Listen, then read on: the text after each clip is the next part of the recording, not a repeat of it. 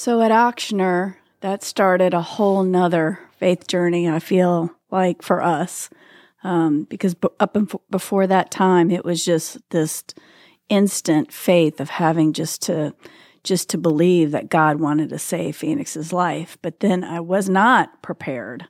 Like I was prepared for that, but I was not prepared for what we had to contend with when we got to the hospital. Right. It's like the journey part. It's one thing when you're faced with the emergency room and we had just packed enough clothes thinking like this is going to be a quick thing, not really understanding what would happen. And now we're at the hospital waiting for the helicopter to arrive.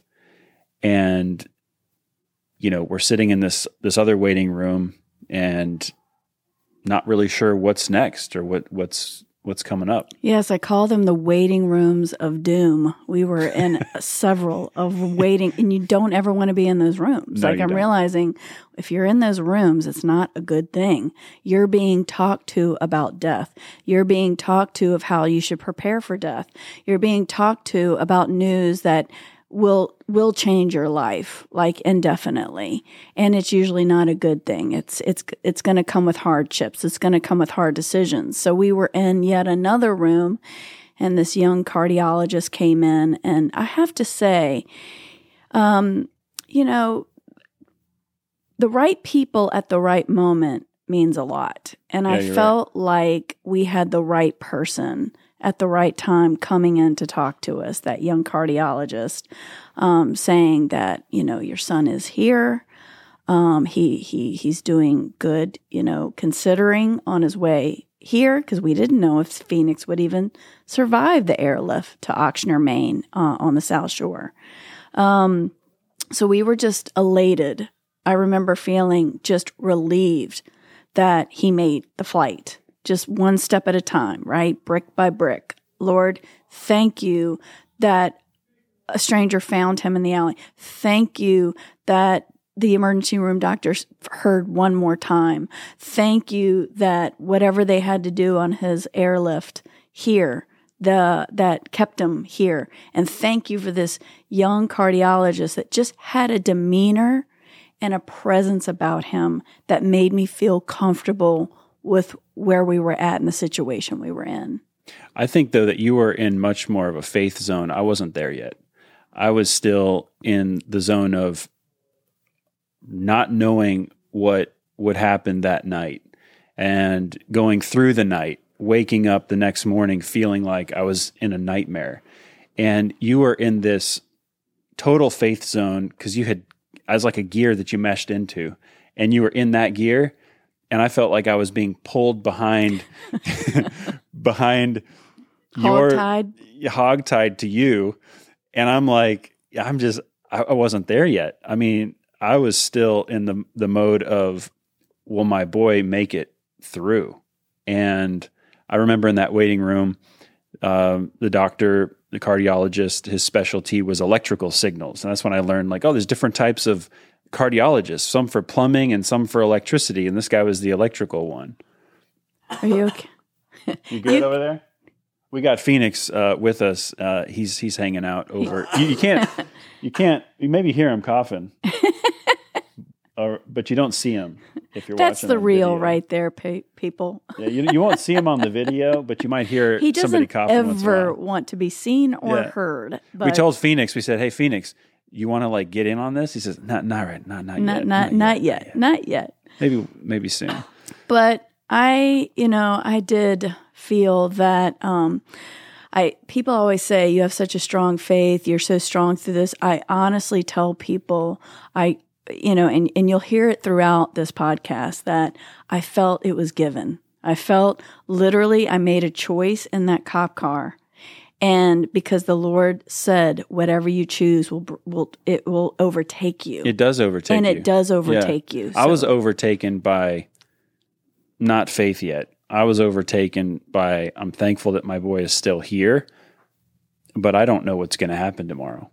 And that was really heavy. And it was just like waves of really sorrow. And it does feel like those waves of overtaking.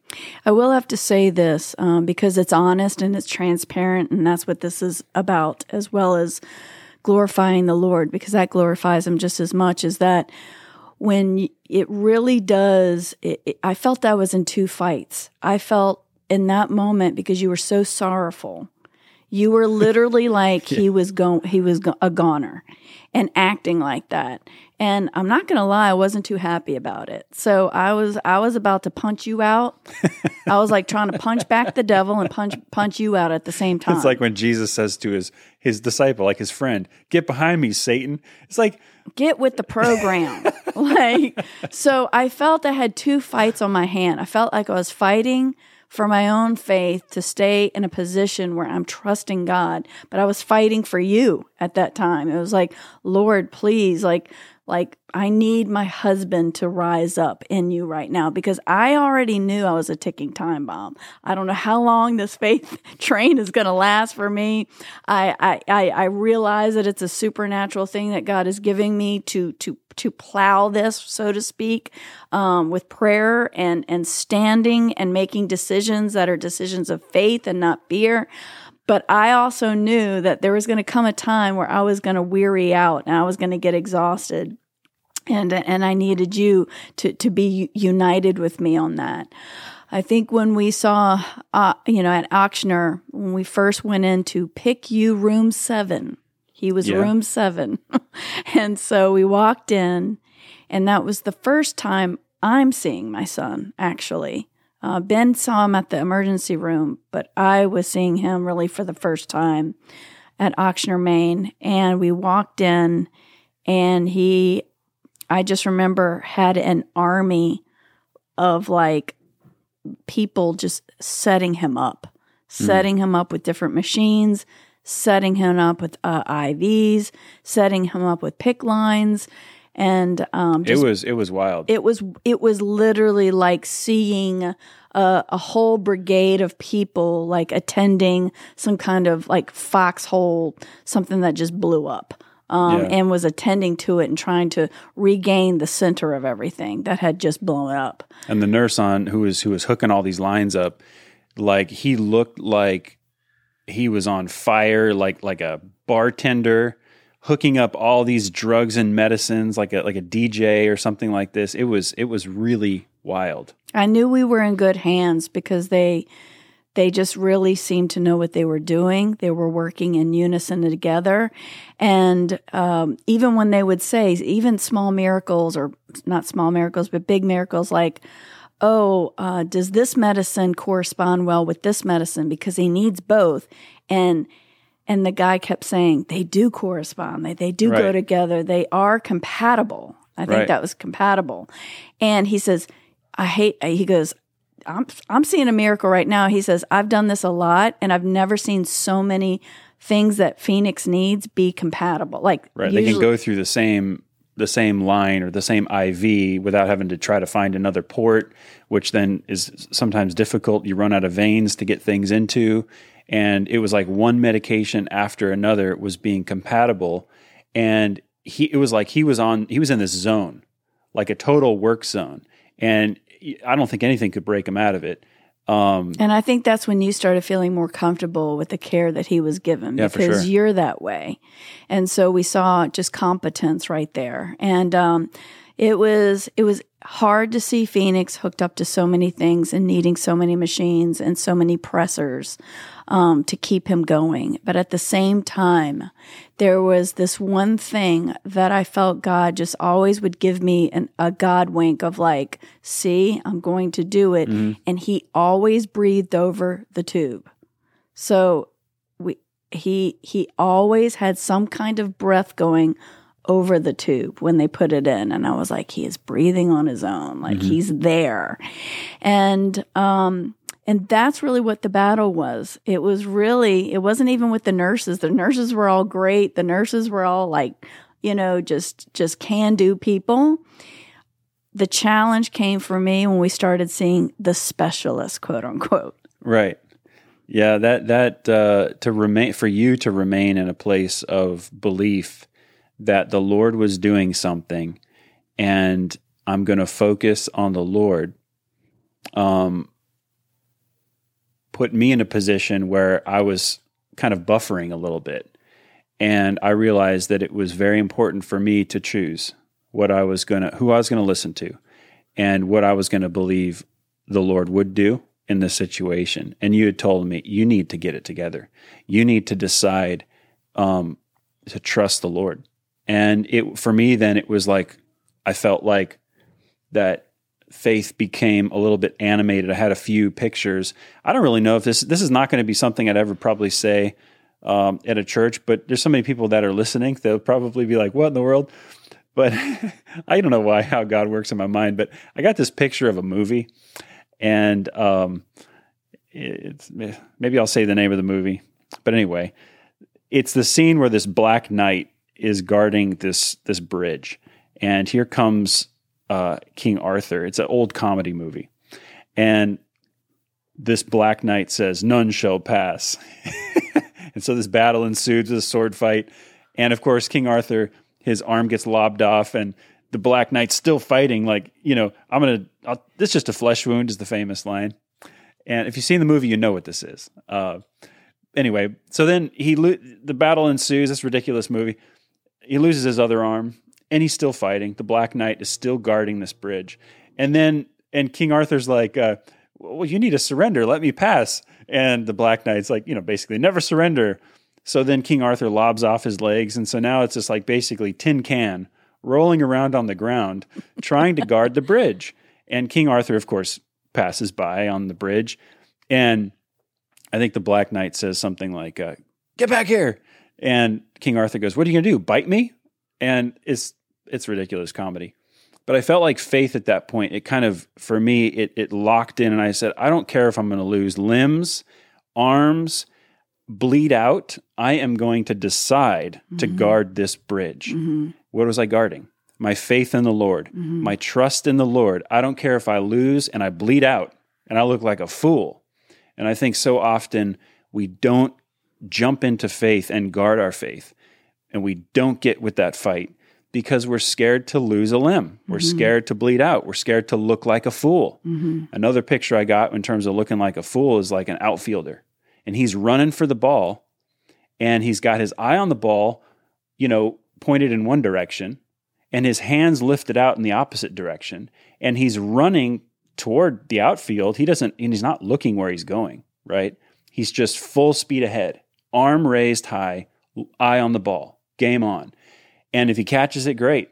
If he thinks he can make it, he's going to dive to try to catch. He's going to give everything to try to catch that ball. And of course, the scenes that make the blooper reel, where we all laugh and say, look at that fool, is where he dives, hits the wall, the ball goes over, the wall, and he crumbles on the floor. Or they may have a mid, field collision with another guy doing the same thing. But he committed. And those were the two pictures that the Lord gave me, is I don't care if I lose all my limbs and I bleed out, I'm guarding my faith. And I'm, game on, I'm running for the ball, hand held high, with no, regard for where the wall might be. I'm running full ahead. So it sounded like the moment that I had in the cop car to choose faith. Yep. Was that moment for you. That was. And was at the hospital. And I'm not going to lie, I asked God, not only do I need Ben to believe for Phoenix's sake, I need Ben to believe for my sake. Yeah. I cannot do this alone. And if I look like a fool, well, this is my son we're talking about. This is my family we're talking about. We have to believe for our children. We have to believe for our family. And there's going to be everything doctors. There's going to be everything nurses. There's going to be everything life circumstances that are going to laugh at you, and they're going to cause you to doubt. But once you lock into saying, Lord, I will trust you. I think it's a beautiful grace that God had us committed to faith before we started hearing the test reports. Right. The doctor's reports. The MRI the doctor's results. Visits. Right. The MRI results. So now that we're both resolute, face like flint, because that's what it has to be. Faith is war. Faith is not warm and fuzzy. At least it's not for the Biglers. It doesn't ever seem to be like that for the Biglers. So if you've had a hard life, come talk to us. So it was get out. It was like the moment you woke up, Get your shanks out, because sometimes the word, you got to use the word of God like a shank. Sometimes it's going to be a long, pretty nice little knight-looking sword. Sometimes it's going to look like a razor blade. Sometimes it's going to, but you have to get it out. You have to get it out, and you have to stand on it, and you have to use it, because the devil is right in front of your face, and he's saying, Phoenix won't make it. I've got a test to prove it. You've got doctors whose specialties is what he's dealing with, and they're saying, and the devil's using them. So you better choose whose word you're going to believe, because that's the word that's going to manifest in the situation. And I didn't want to be one of these Christians that deny reality. Okay, faith is not denying reality, folks. It is not denying reality. I knew exactly where my son was at. I knew exactly what we were dealing with. Right. And those doctors kept saying, we don't want to give you false hope. No, you're not giving me false hope, but you're not my hope. Well, so and that's a let's crazy get thing, that clear. Because you're saying false hope, as if there's not false. I mean, hope is what? It's believing for something that's not in front of you yet.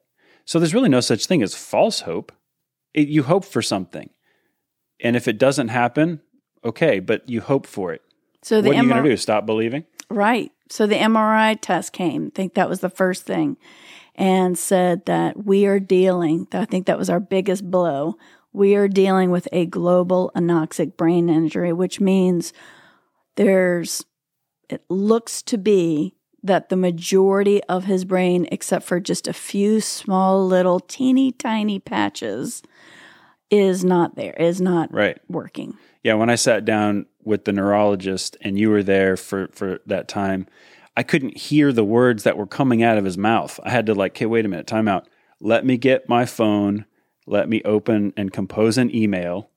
Okay, tell me what you're saying again. I had to type down each word. Okay, wait. You said what? Timeout? Severe? Oh, severe. What's next? Global? Oh, global. Oh, global. What's next? Acute? Oh, yeah. So I wrote it literally what he said, and it was global, severe, irreversible, anoxic brain injury. And so it became very clear to all the people, how should we pray? I said, look, we're in miracle territory. We've been in miracle territory when he was found in that alley, and that continues to be the case. But God has not left him for dead, and he's fighting. It takes someone that follows Christ to see life in dead places. Right. And we still saw life in our son. And we were not against reality. We were facing reality. We embraced reality, but we also embraced a God of impossible. Mm-hmm. And so that we know has the final word into interacting with those realities. And so that neurologist tried to set the tone for everybody that this kid is going to be in a vegetative state. We need palliative care, whatever. Palliative. I didn't even know what that was. I don't even know what that was. Was. Care. It was a weird thing. Even God, we met with these palliative care people. Who they were. We thought they were just there to help us, just navigate our stay at the hospital. Even God blocked us from what they actually are there to do, and that's to prepare for death or something like that. We just didn't get it. We didn't get we were so filled with faith at that point. What they were actually there for never registered to us. So we would meet with them for hours. They would come in and we would just minister the Lord to them and life. And they left filled with life. We just figured they were there to, I don't know, hear about the Lord or something. So we're ministering to chaplains at the hospital. We're ministering to all the nurses. And then all of a sudden, people got it real quick. Oh, they're those people. We're crazy. I'm the Black Knight, getting limbs chopped, thinking I'm just going to bleed out. Oh, well, I guess. But we are standing on this bridge and we're taking this territory back. So I do remember that, we had to get ugly every now and then. There was just, again, it's not that we wrestle against flesh and blood, but powers and principalities in high places. Our fight was not with the doctor's reports. Our fight was not even with unbelieving doctors. That was not our heart. That is not where we were coming from. We knew a spirit of fear and a spirit of unbelief and a spirit of really abortion and death and things like that were always challenging us. And they were using people like the tests and the doctors to wage that war within us. And that's where the good, when he started talking to me about, Kim, you must fight the good fight of faith. First of all, it's a fight, or I wouldn't say that it was a fight. If faith wasn't a fight, it wouldn't be in Timothy. And that's Phoenix's middle name, by the way. So what's the good part? That's what I needed to go. What is the good part of any of this? Why couldn't it be like the good experience or the good life? It's a good fight. It's the good fight. And why is it good? And the Lord says, because you have victory already. Any fight that we are called to, any fight of faith, any battleground of faith that is waged on us, that where we need faith, God has given us all we need, first of all, for that fight, to actually wage it, to actually push up against it, to actually come up, to be a warrior in it. But He has already secured the victory. Now, I tell people, because they said, well, I had faith, they come up to me, but I lost my child. Our victory may not look like everyone's victory. Our victory and the good of that victory may look different. Right. It may giving hope to people who have lost children, to other people who have lost children. Wherever hope is coming out of an ash pile, that's where the victory is. Yeah. And that's what God has promised. He has not promised us a life not full of trouble. He actually said there would be trouble. You will face tribulation. You will face trials. You will face dead children. You will face wars. You will face famine. You will face persecution. You will face lost jobs. You will face failed businesses. You will face failed bodies. But fight the good fight, meaning hang on to your faith, stand like the Black Knight, contending for that bridge. It may get a little messy, but there's hope that comes out of it because God has promised to make all things good.